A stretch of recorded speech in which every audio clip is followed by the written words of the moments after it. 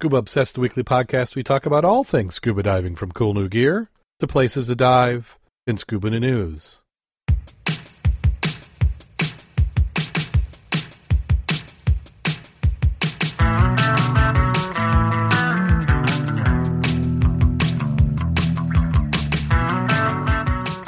Scuba Obsessed episode 360 is recorded live March 1st, 2018.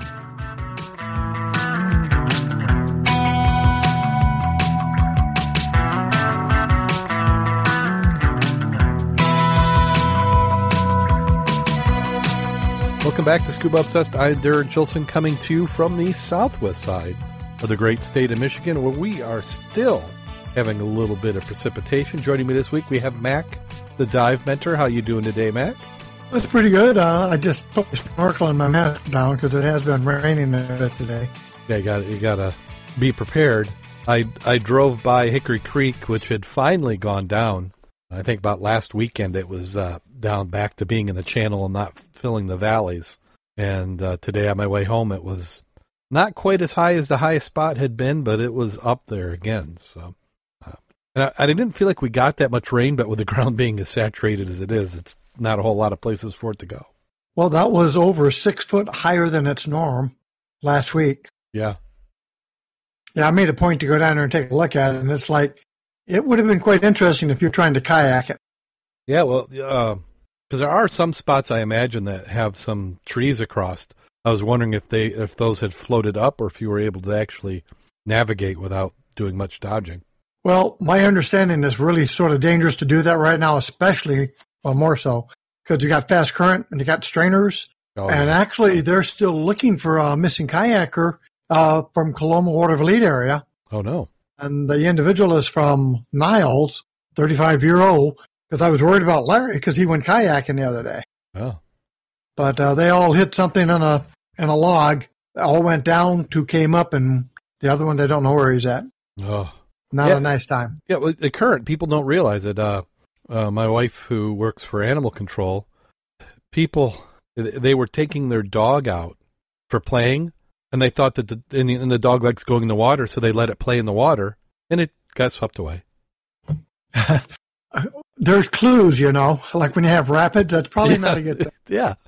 And, I mean, the dog just got tired and couldn't keep going. Plus, it's cold, and yeah. And the dog tried to get back to shore where they were, as opposed to, like we would, let it carry you down, make your way to the embankment. Yeah, yeah.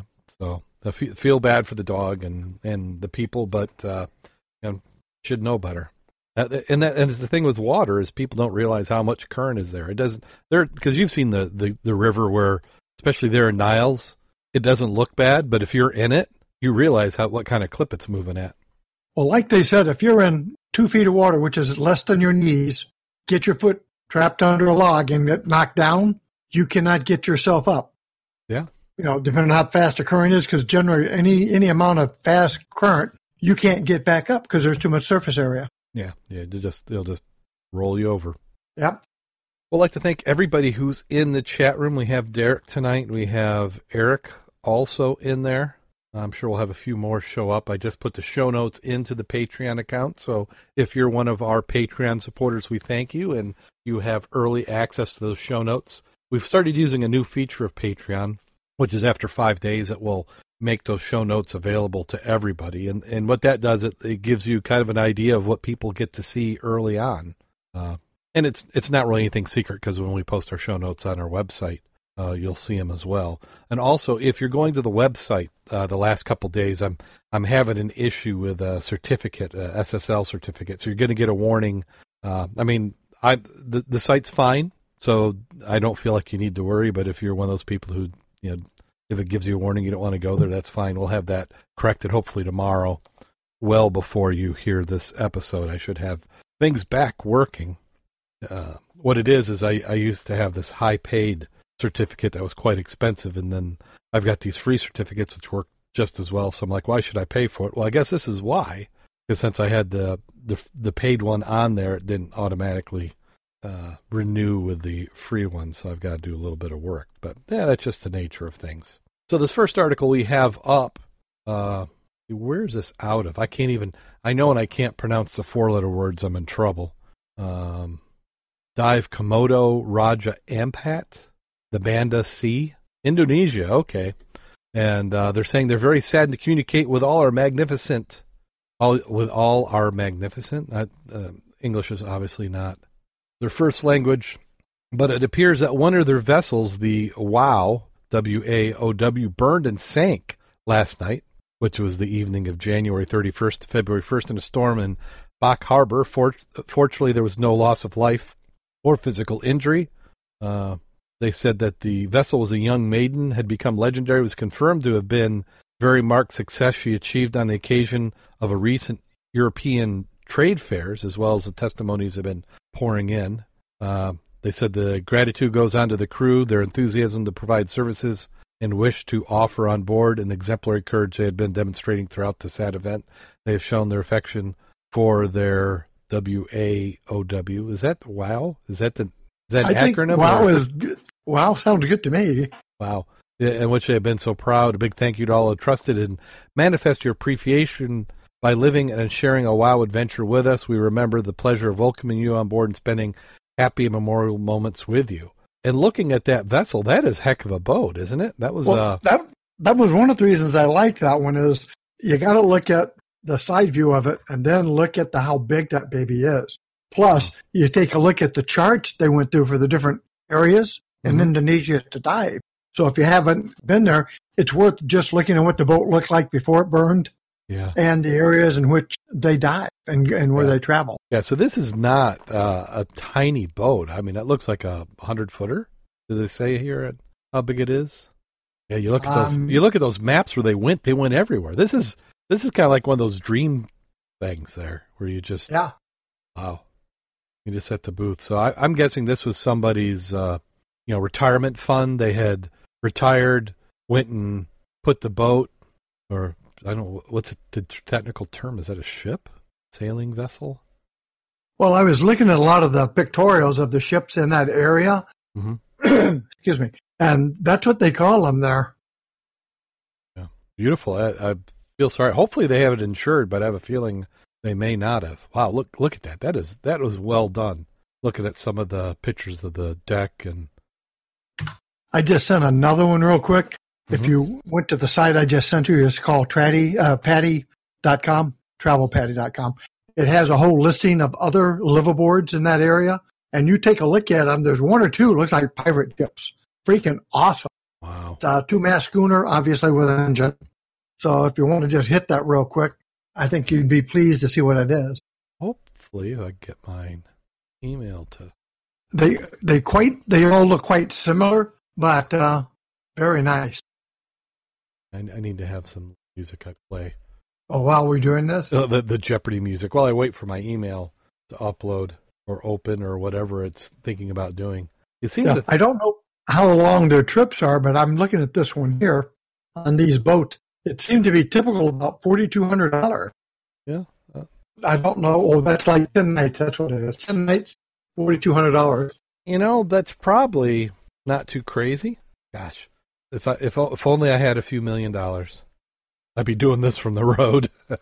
Yeah. Did this ever come up for you? No, I still haven't seen. Others out there, if they saw what we posted, go to it. And some of these boats are quite often, awesome. Let's see. And then we have a scuba diver profile, Michael Labrochet. I think I may have pronounced his name right. Says he tried scuba diving in a pool in 1970, has been hooked on adventure ever since. A PADI master scuba diving instructor, tech rec, technical instructor, and professional underwater photographer. He has spent most of his time beneath the waves exploring the underwater world, capturing iconic images. His images have been featured in renowned news outlets around the world, whether documenting uncharted dive sites or addressing marine conservation issues. He is passionate to the visual storytelling, inspires others to connect with our oceans and preserve it for future generations. And then they go into a question and answer. Was there one of these that you thought would be particular to cover, or should we do them all? Or I just looked at them. I figured you could go through them since I don't have it anymore. It didn't post for me. Yeah. It says, what inspired you to take up photojournalism, and what did you enjoy capturing the most? And he says, when he started underwater photography, I was more interested in capturing images that show to non-divers to get them interested in starting scuba diving. I didn't consider myself an underwater photojournalist yet. At the end of 2013, while a dedicated expedition in Baja, an entangled whale was reported in the area, and I just happened to be on the rescue boat. I documented the whole rescue. It really triggered my passion for photojournalism. Capturing and documenting any conservation issues, rare phenomena, remote places is what really drives me. And then the next question is, have you gone diving in a variety of underwater climates, explore some unique places in the world on assignment, and there's one that most extreme and interests you? And he says the most extreme so far has been 2 recent expeditions in 2016-2017 to the Clipperton Atoll, considered to be the most isolated atoll in the world. It was leading a scientific expedition in hopes of proving connectivity and residency for migratory sharks in the area, which we did. With the help of other stakeholders, this led to the establishment of a marine protected area. Clipperton was out of reach of any possible rescue in roughly 100 hours for the crossing. Everything about it was extreme when you consider that you are isolated, working with sharks at risk of decompression sickness and other medical issues. And then favorite dive destinations, he says, I really enjoy diving Quebec, Canada. There are a lot of beautiful, challenging, remote places to photograph here or there. Some of my favorite diving experiences include wreck diving the Empress of Ireland, the K2 of wreck diving, diving with Greenland sharks, baby harp seals, exploring virgin dive sites, and documenting conservation issues like threatened beluga whales. I mean, you're pretty hardcore if you're saying that Quebec is your kind of your dream destination. Are there any environmental or conservation issues that you feel particularly important at the moment? And he says, for the last year, I've had a strong focus on plastic pollution and marine debris. I've seen the ugliness of trash floating to the surface of the ocean in Southeast Asia, but nothing tops the sight of marine debris in Clipperton Atoll. Strangest piece of trash you found underwater?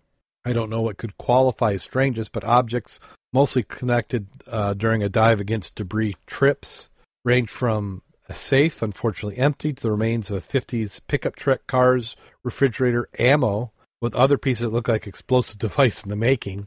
The most unusual marine debris, though, was found in Clipperton, a pack of cocaine brought to the island by ocean currents. If you ask, I didn't buy a new home after the expedition. And what advice would you give aspiring underwater photographers? At the end of the day, I strongly believe that if you work hard, you'll succeed. The most important advice I would give is to be committed, fearless, and pursuing your dreams. Hard to do, isn't it? Yeah. I mean, daily living gets in your way. Yeah, it depends on what choices you've made and responsibilities you have. It doesn't say if he's married and has kids. No. And he doesn't. Well, it says he started diving in the 70s, so I'm guessing he's not really young, so it's possible maybe an empty nester or something. But it almost appears that this has become a recent thing, because it didn't sound like he was talking about a lot of history, at least in this interview.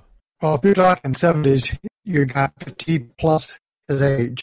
So he's getting up there. And it's great that he's keeping in shape and doing that kind of stuff and pursuing what he really wants to do later in life. And that article is in Sports Diver magazine on their website. So the professional scuba diving program, this one is on the divesafe.com website. So it looks like they're offering where you can get professional scuba diver program. And it's a PADI Dive Master and occupational scuba diver together, double certifications. Is there anything you wanted to highlight on this one? I tell you, I would love to take this. I mean, I've got a lot, but I'm just saying the course is 434 hours or 15 weeks. Am I too loud, by the way? You sound I don't know if I was blasting this out. Okay. Course prerequisites very interesting because the major is a medical, Canadian System Diver Medical Certification.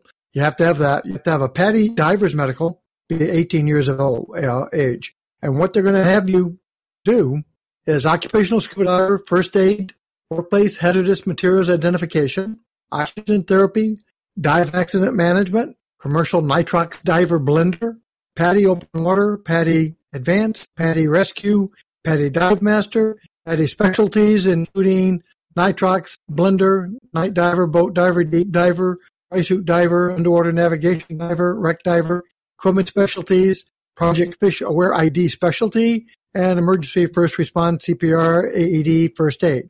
And then Some of the courses they have look similar to what you're going to have for commercial, which is dive in theory, rescue dives, managing, learning to work on the ocean and under the ocean, the diverse marine environment, boat handling, also critical if you're going to be on the water a lot, dive team and their roles, how to get employment in the industry, where to find dive work internationally, hands-on equipment maintenance and repairs, underwater navigation, underwater environmental survey work, underwater survey and recovery, full-face diving, night diving, low visibility diving, current rescue diving, hull inspections, lifeline and tender diving techniques, seafood harvesting, diving with a net and aquaculture diving techniques, underwater video and photography techniques, marine life identification, dive manager and rescue workshop, dive leadership. That is pretty comprehensive. What I like about it is if you were somebody who was thinking that I want to do something related to diving and you hadn't quite figured it out, I bet by the end of that course you would have a good idea what you could do. I like how broad it is, and it gives you a touch of everything. That thing is quite comprehensive. And then the other topic you're going to look at expands upon that even. And that is a new kind of hybrid dive program that's being offered in Canada. Dive Safe International new professional scuba diving program, which starts this spring, is a hybrid that provides students with both PADI, Dive Master, and commercial scuba certifications, as well as a number of advanced water rescue and open water courses. The program, the first of its kind in Canada, is designed to provide graduates with everything they'll need for an adventurous career in international diving. We're so excited to offer the professional scuba program, says Kelly Carroll, Dive Safe International owner and director of diving. It's the ideal program for anyone who loves water and wants to travel the world. Graduates will be working in marine biology, aquaculture, engineering, seafood harvesting, underwater photography, dive rescue, tourism, you name it. It can be your ticket to underwater anywhere in the world. So this sounds very similar to what we just looked at. Yeah, the pictures, you'll notice on the left-hand side, though, those are hard hat gears. Yeah. They're wearing. Mm-hmm. Oh, they're getting a little bit of everything. Yep. Well, and maybe that's what you need to do now. I mean, does that I imagine that would make you more marketable. Well, the more skills you have, like if you do, what I think we'd like to have is our friend who just finished dive school come on and give us some information about what he saw when he was there, what were the other people's experience when they got there, and what it was like, go through the course. But he took, welding, UDT, underwater, like PT and stuff when you're doing ultrasonics for testing metals and stuff. He took as many courses as he could get. So when he got out, he'd have that many more skills in his back pocket to make him more valuable. Yeah. Do you want just a diver who can tend? Or do you want a diver who can fix your compressor or your air conditioner or mix gas or run a chamber? Right. So the more skills, the better chance you got of being employed either underwater or on the surface. Right. And that's one thing that I've heard, especially in some of these careers, is if you can do things like fix the boat, you become very valuable. When it's time to, when they're trimming crew down for off season or something else. The more value you can add to an employer, the better chance you have of being retained. Sure, because if you come back to shore, the boat needs some work. Yeah. Well, the other guy's going to beat feet. You got a job if you want it. Yeah. And then that also gives you a career path. Because honestly, how long does somebody want to be doing physical labor? I mean, you may enjoy water, you may enjoy scuba diving, but there does get to be a time. I imagine I'm probably past the point of when most people decide that they want more of a desk job or supervisory role in the commercial diving industry. So, if you've got those skills, it gives you a path. And then this next article out of Dive Newswire. It's real quick question for you. Yeah. Did you skip the scuba diving fly? Did I miss one? Yeah. Look under scuba diver profile. Scuba diving fly. I thought that was interesting. Scuba dive.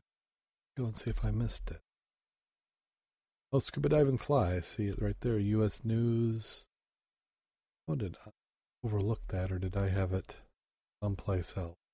We'll go ahead and get this one loading so we can talk about it. This one was posted in usnews.com website.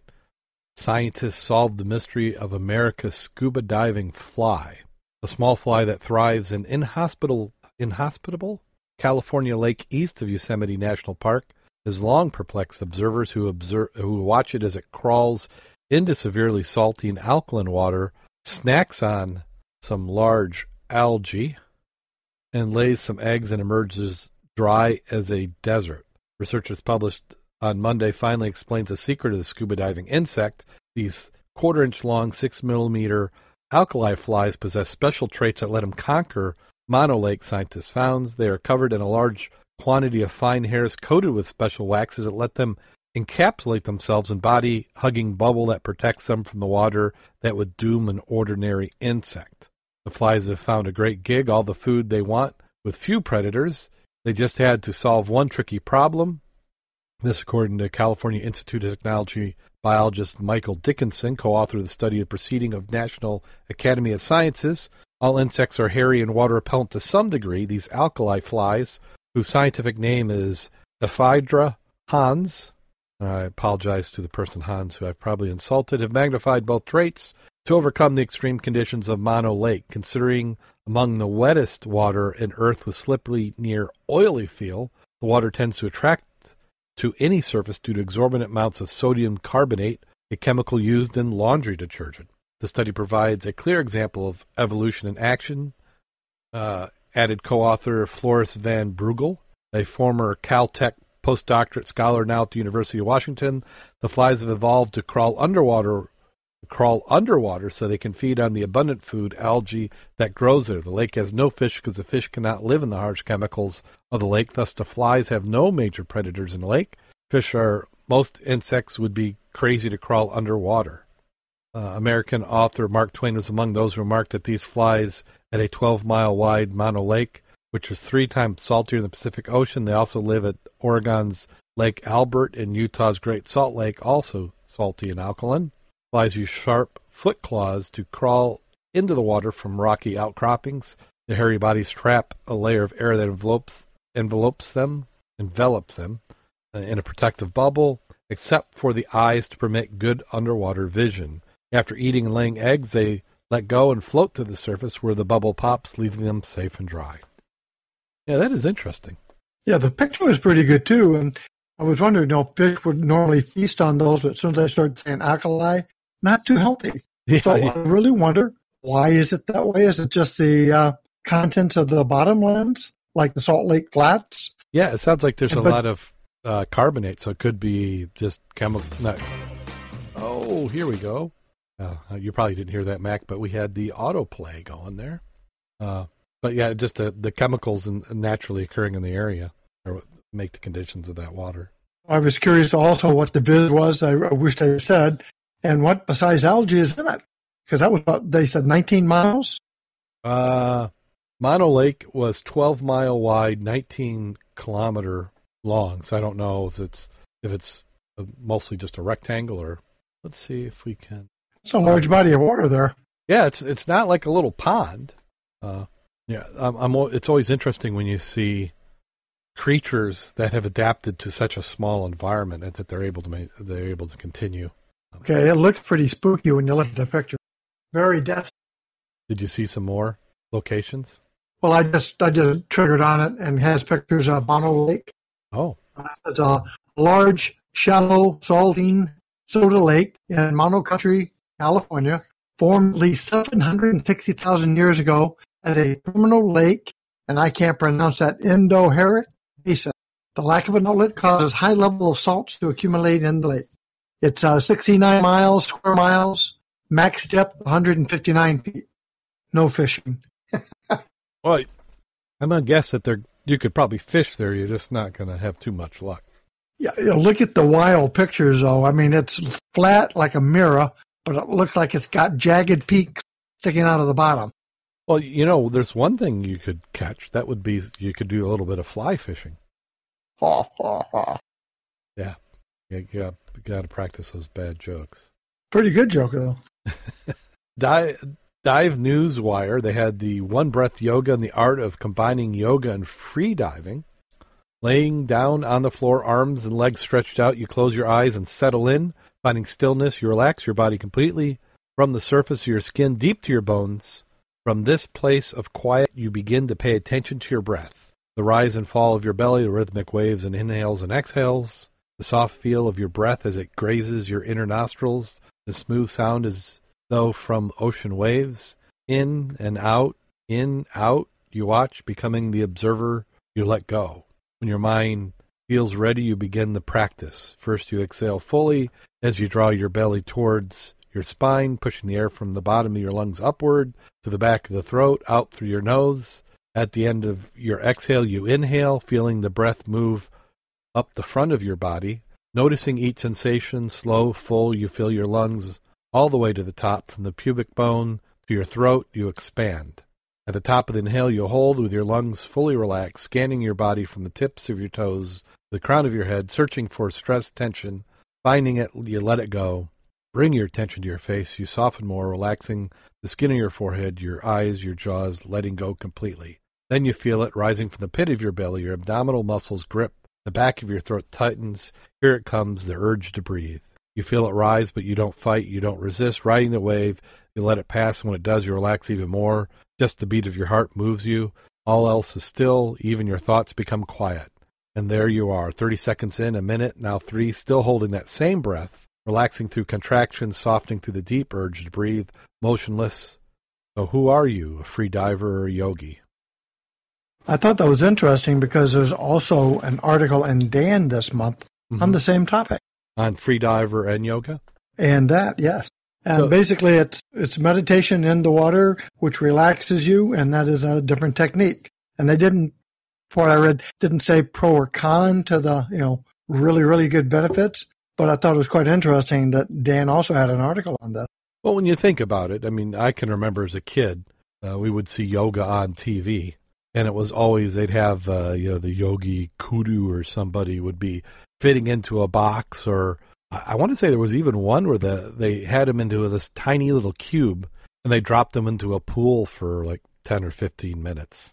So it seems that it's a natural extension because if you can control your breathing and your metabolism, like many yogis can, it seems like it would go good in freediving as long as you remember to breathe again eventually and are in a position to get out of the water.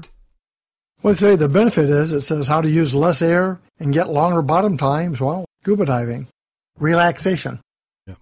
So the writer, Sarah Wilner, is a PADI open water instructor living on Bonaire, also a certified yoga instructor who holds a master's degree in experimental psychology, where she studied the use of mindful practice and endurance well-being. I like the next one, too, since we were talking about photography. Mm-hmm. That next one we're going to be talking about is underwater photography modeling workshop with Miss Scuba. Pictures are pretty nice, too. How did I miss that one, too? Gosh. I suppose my point is if you're gonna get into this photo thing, this is the place to go, and volunteer to be the photographer to help these people do their modeling. Oh goodness, I'm almost getting an idea what I'll be seeing when I click on this link.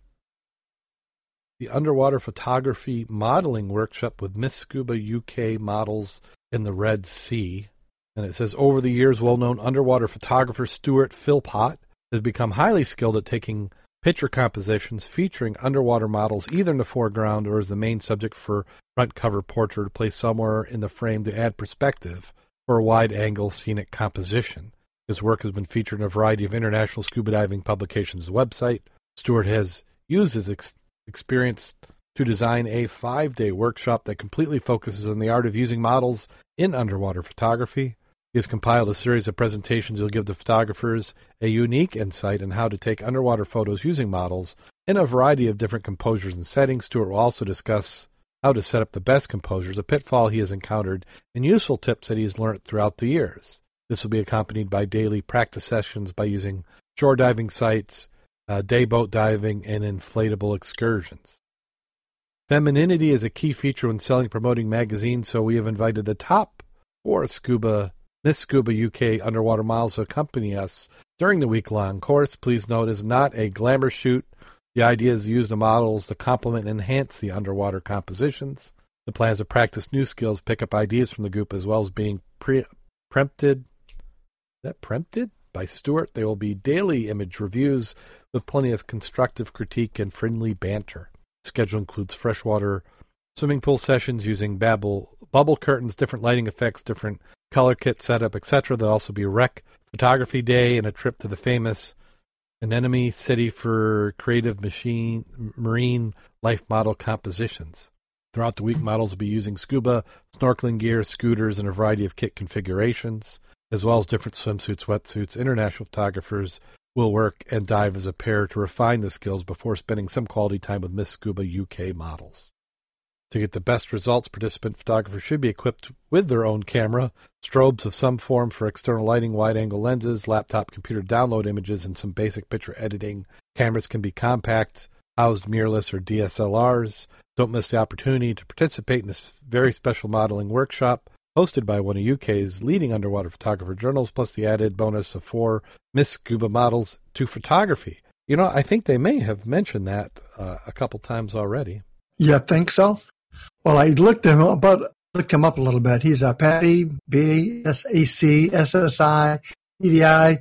He has all the certifications for instructor and all of those. And I didn't realize, but this is set up in this is in Egypt. And that's where he set up that dedicated video and photography center. And the cost for this course, I went ahead and looked that up. I was just curious, is looks like 1,125 pounds per person. That's really not bad. I mean, I'm sure that's probably not including your. Is that including your? That's 7 nights at Roots Inn Deluxe Chalet. Return airport transfers, unlimited guided house reef diving, 2 dives at the Rock by Zodiac, 2 dives at Safara by Hard Boat, and of course his workshop. Wow, I think that's a pretty good deal, actually. Yeah, no, it looked like a pretty good time, and looking at some of the photos, they're pretty good.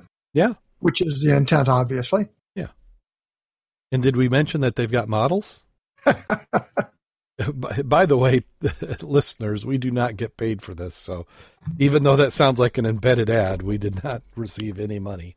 But I think they have models. Are you still there? I'm still here. Yeah, just getting on to the next one. Let's see. We had. Have we moved through them all? I think we're to the Jason Voorhees statue found at the how about bottom. Flippers? Flippers. Where the? How am I? I think my. Yeah, let's go back to that. Some of these must have crashed on me because that was even one that I had done. I mean, I don't mind mountain climbing, but I don't want to do it in flippers and a freaking scuba tank on my back. Yeah, I was trying to figure out what was the point of this. Why would you go and do that? So what we're referring to is an article out of the Denver Post. A climber, apparently not near water, was dressed up in dive gear. Let's see, was it Rillian Vandermeer, a 23-year-old University of Colorado senior, dressed in flippers, a wetsuit. Here, and now the article moved on me. Snorkels and goggle, and a mock oxygen tank made from a paper towel rolls wrapped in duct tape. So Bill Wright, a longtime climber and unofficial keeper of the speed climbing records, said the iconic area has been the backdrop for many showy escapades, including naked climbs, hand-free climbs, and a 1950s ascent in roller skates essentially proved how easy it is to conquer.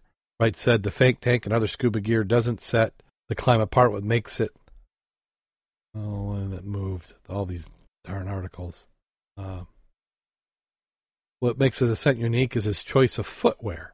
I think it sounds totally silly to me, Wright said, but I do a lot of silly things, and I think it ranks up there with climbing the third in roller skates. It certainly could be done, but why? He said after 2 people died in 2017, the first accident, fatal falls in 9 years, he doesn't want climbers to forget that climbing can be fun and safe at the same time. So I guess what's unique is the fact that he was doing it with the flippers on? Yes. Yeah, exactly. And from the pictures, he's had a snorkel, mask, hard hat. I don't see a weight belt, but I do see a half-shell suit in yellow flipper. Yeah, he's. Yeah, I mean, even though you deduct a half point for it not being a real tank, but that flippers that does bring up the difficulty factor. And looking, that's a fairly thick wetsuit. Steep. That's a steep ankle he's climbing too. Yeah. I don't think he could have done it in 3-finger mitts though. No, come on. He'd been a hardy cold water diver, then he'd be doing that. But okay, cool. That is a nice picture though of him at the top though, holding his nose.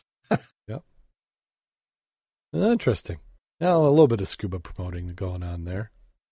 So what do you have for the next one? So I don't. Horrifying find in Minnesota lake leaves divers petrified. Yeah, this one it was in the chat room. Let's see, who do we give credit for on this one? This one was posted by Eric. He put that one in there, and then I did a little bit of looking. But that video. Did you watch the video on it? No, that's one I sent you too. I didn't look at the video, but I looked at parts of it. It reminds me of when you first dove at Lake 16 years ago when the Viz sucked. Yeah. And you went down to the one line, you turned around, there's a guy in a wetsuit, and you go around the front, and that's when you realize it's a freaking skeleton, and you're not expecting that. Because back then, the visibility was, almost Braille. So I can imagine this would be just as bad. Yeah, and there's a lot of quarries who have different things. I think one of the most uncomfortable I was with Bob and Kurt, and there was, I don't know, it was somebody in a dry suit, but it wasn't somebody alive. And it wasn't too long after, because at first you're like, is that what I thought I saw? And then when we went up, they were actually trying to recall everybody out of the water because they had a diver disappear and eventually did pass on. But that was, when they were looking for him, I was thinking, wait, was I sure that was a mannequin? Yeah, there can be some interesting times underwater, especially in the river. Yeah, but that video, and the video was from 2014. It looked, I mean, somebody had done a good job in creating that. I call it an art piece. Yeah, living art. See, we're cultured. And then we do have one other video of the week. I have a shark collides with a scuba diver's face, removes the mask and regulator, and that pretty much describes it. He's swimming there in the water, and I can't tell if the shark was intentionally did it just to see what he was, or just he happened to be in the way, but ran right on into him. So another one of those things that we do not have to worry about in the Great Lakes. That's got posted so they'll be able to look at it, right? It was in the show notes. Let me see here. We'll paste that one into the chat room. They can follow. It's one of those hard ones to talk about, but the video shows it all. And there you go. At least we know it's in South Africa, so it's nowhere really close to us. Yeah, we just have catfish. I'm not sure what a baited scuba dive is. Is that something else in that article? Yeah, they had a GoPro mounted to his person Saturday when he went on a baited scuba dive off the south coast of Durban. Video shows the moment an oceanic black-tip shark charged directly at him and struck him in the face. Yeah, they're referring to the baiting of the shark. So to get them in the area so you can dive with sharks? Is it? Yeah. So I'm thinking I've seen photos where they'll have like a cage full of bait and they'll put it in the bottom, and this particular one, or is it kind of like at Gilboa where you stick fish food in somebody's back pocket? Yeah. Maybe you were the bait. But that's what I believe they're referring to as opposed to not baiting. I'm not a real big advocate of the baiting. I think that I guess if you're a tour operator and you want to get the sharks there as quick as possible so that people can see it, but I also think that's where you have some of those issues with people getting a little nipped or something. Because I like the article where it says the shark was apparently startled by the divers and was attempting to get away from the humans rather than attack them intentionally. It didn't look like, the guy didn't die, so I don't think it intended on hurting him, because he certainly wouldn't have been much of a challenge. But take a look at the video. We'll have that in the show notes as well. Well, that does it. The article right? Did you see the article right under it? No. Drone captures moment Florida surfer falls atop of a shark. Oh, yeah, That's another good one. Yeah, we're getting to the point where you are videoed almost 24 hours a day. So I went ahead and posted it just for the fun of it. I'm going to close down these windows. You know how you always see the videos from drones and the guys and people are swimming? There's sharks around them. Mm-hmm. Well, this is one of those, and it's like, son of a... If you know there's sharks like that around where you're at, why are you in the water? I mean, you look like a freaking seal. Yeah. Yeah, if you watch the video, turn the sound down, otherwise you're going to hear it. Okay.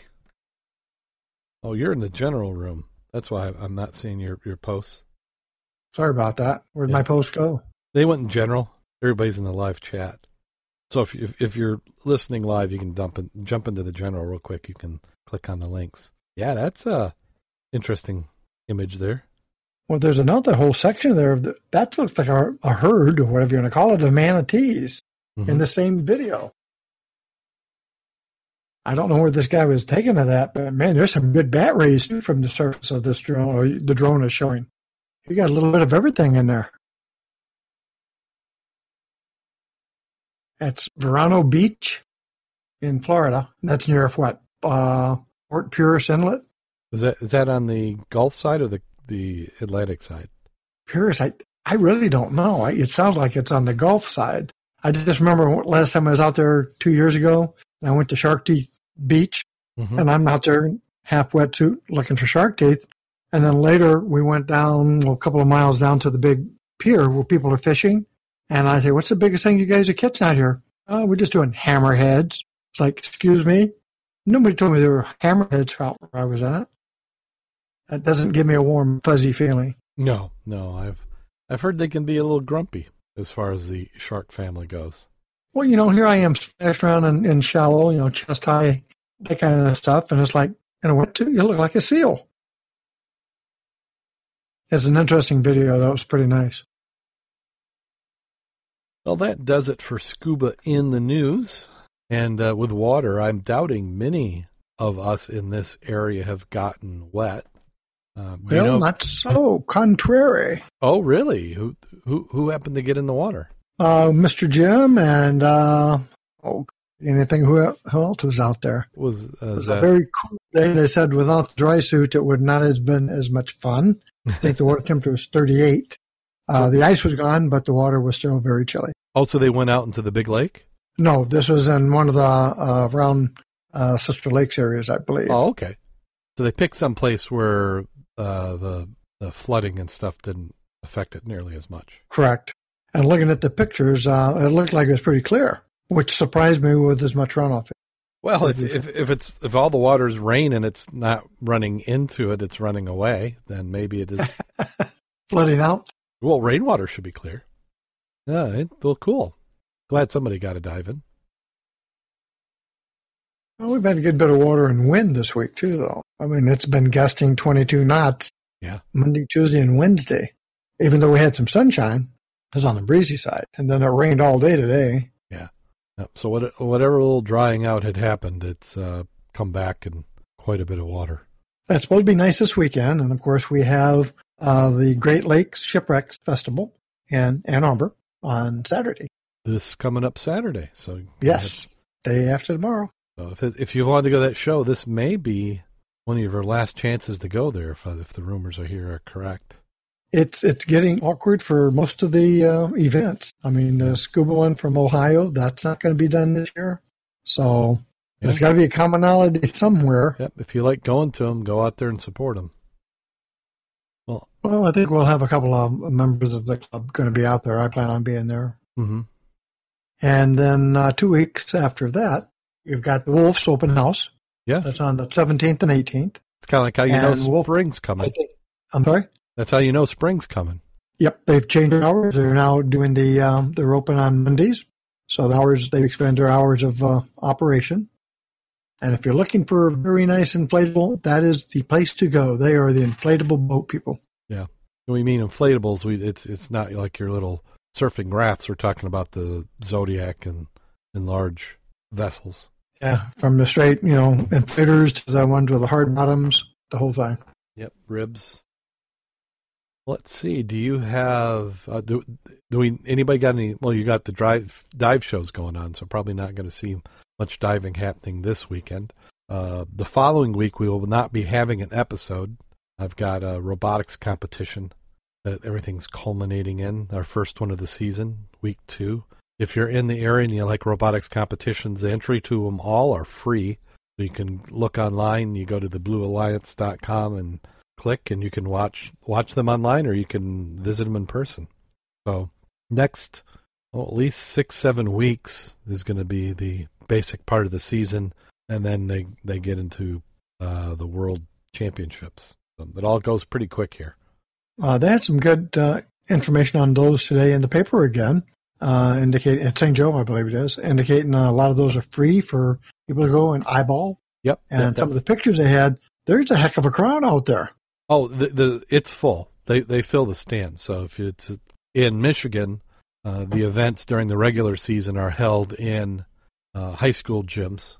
So they'll have the regular gym where you'll play basketball in. There'll be 40 robotics teams, and both sides will be filled up with spectators watching the event. And then you usually have a auxiliary gym or a clubhouse that has the pits where you can actually get right up and close to the robots and see what people are working on.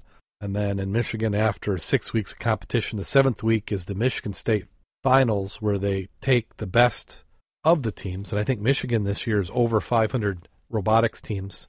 The top, at least 140, if not more, will be going on to Saginaw Valley State University to compete. And then about 78 of those teams will qualify for Worlds. There are 2 Worlds competitions that will be going on. One is going to be down in Houston, Texas, which is southern part of the U.S. and the West Coast and half of international. And the other one is moved from St. Louis, Missouri to Detroit, Michigan this year. And there's about 400 to 600 teams. I'm not sure if they've given a final number yet that will be at each of those events. So very cool. That's what's occupying a lot of my time right now, keeping me out of the water. Do you have any safety tips for this week? No, I don't. I'm sorry about that. No problem. Well, I think. Do you have anything you want to plug before we wrap things up? No, not other than the Shipwreck Festival and Wolves. That's about the major I had. The only other questions I said is, did you have a joke, or did you want me to read some of the philosophy of ambiguity? Can you talk about it? Yeah, I don't know. Well, why don't you go ahead for it? Why don't you take it? Well, I was looking at a couple of these, and it said, these are questions I think are really interesting. If a turtle doesn't have a shell, is he homeless or naked? Can vegetarians eat animal crackers? I don't know. Why do they put Braille on the drive-through bank machine? Yeah. Okay, what was the best thing before sliced bread? Oh. Is it possible, or how is it possible, to have a civil war? Not possible. If one synchronized swimmer drowns, do the rest drown too? I'm not going to talk about this, but this was good. But why is there an expiration date on sour cream? Yeah. I tell my wife that all the time. Can an atheist get insurance against acts of God? Oh, wow. That's a couple. I had a whole bunch, but I don't want to. Yeah. No, those were good. I thought those fit into our standards for groaners, should we say. Some of these is like, if a deaf child signs swear words, does his mother wash his hands with soap? Well, that's how you could game the system. This is one of my favorites, though, is why do they lock gas station bathrooms? Are they afraid somebody will clean them? Yeah, that's yeah, I've yet to see that happening. Yeah, I like the Santa Claus one. Remember that one? No. The main reason Santa is so jolly is because he knows where all the bad girls live.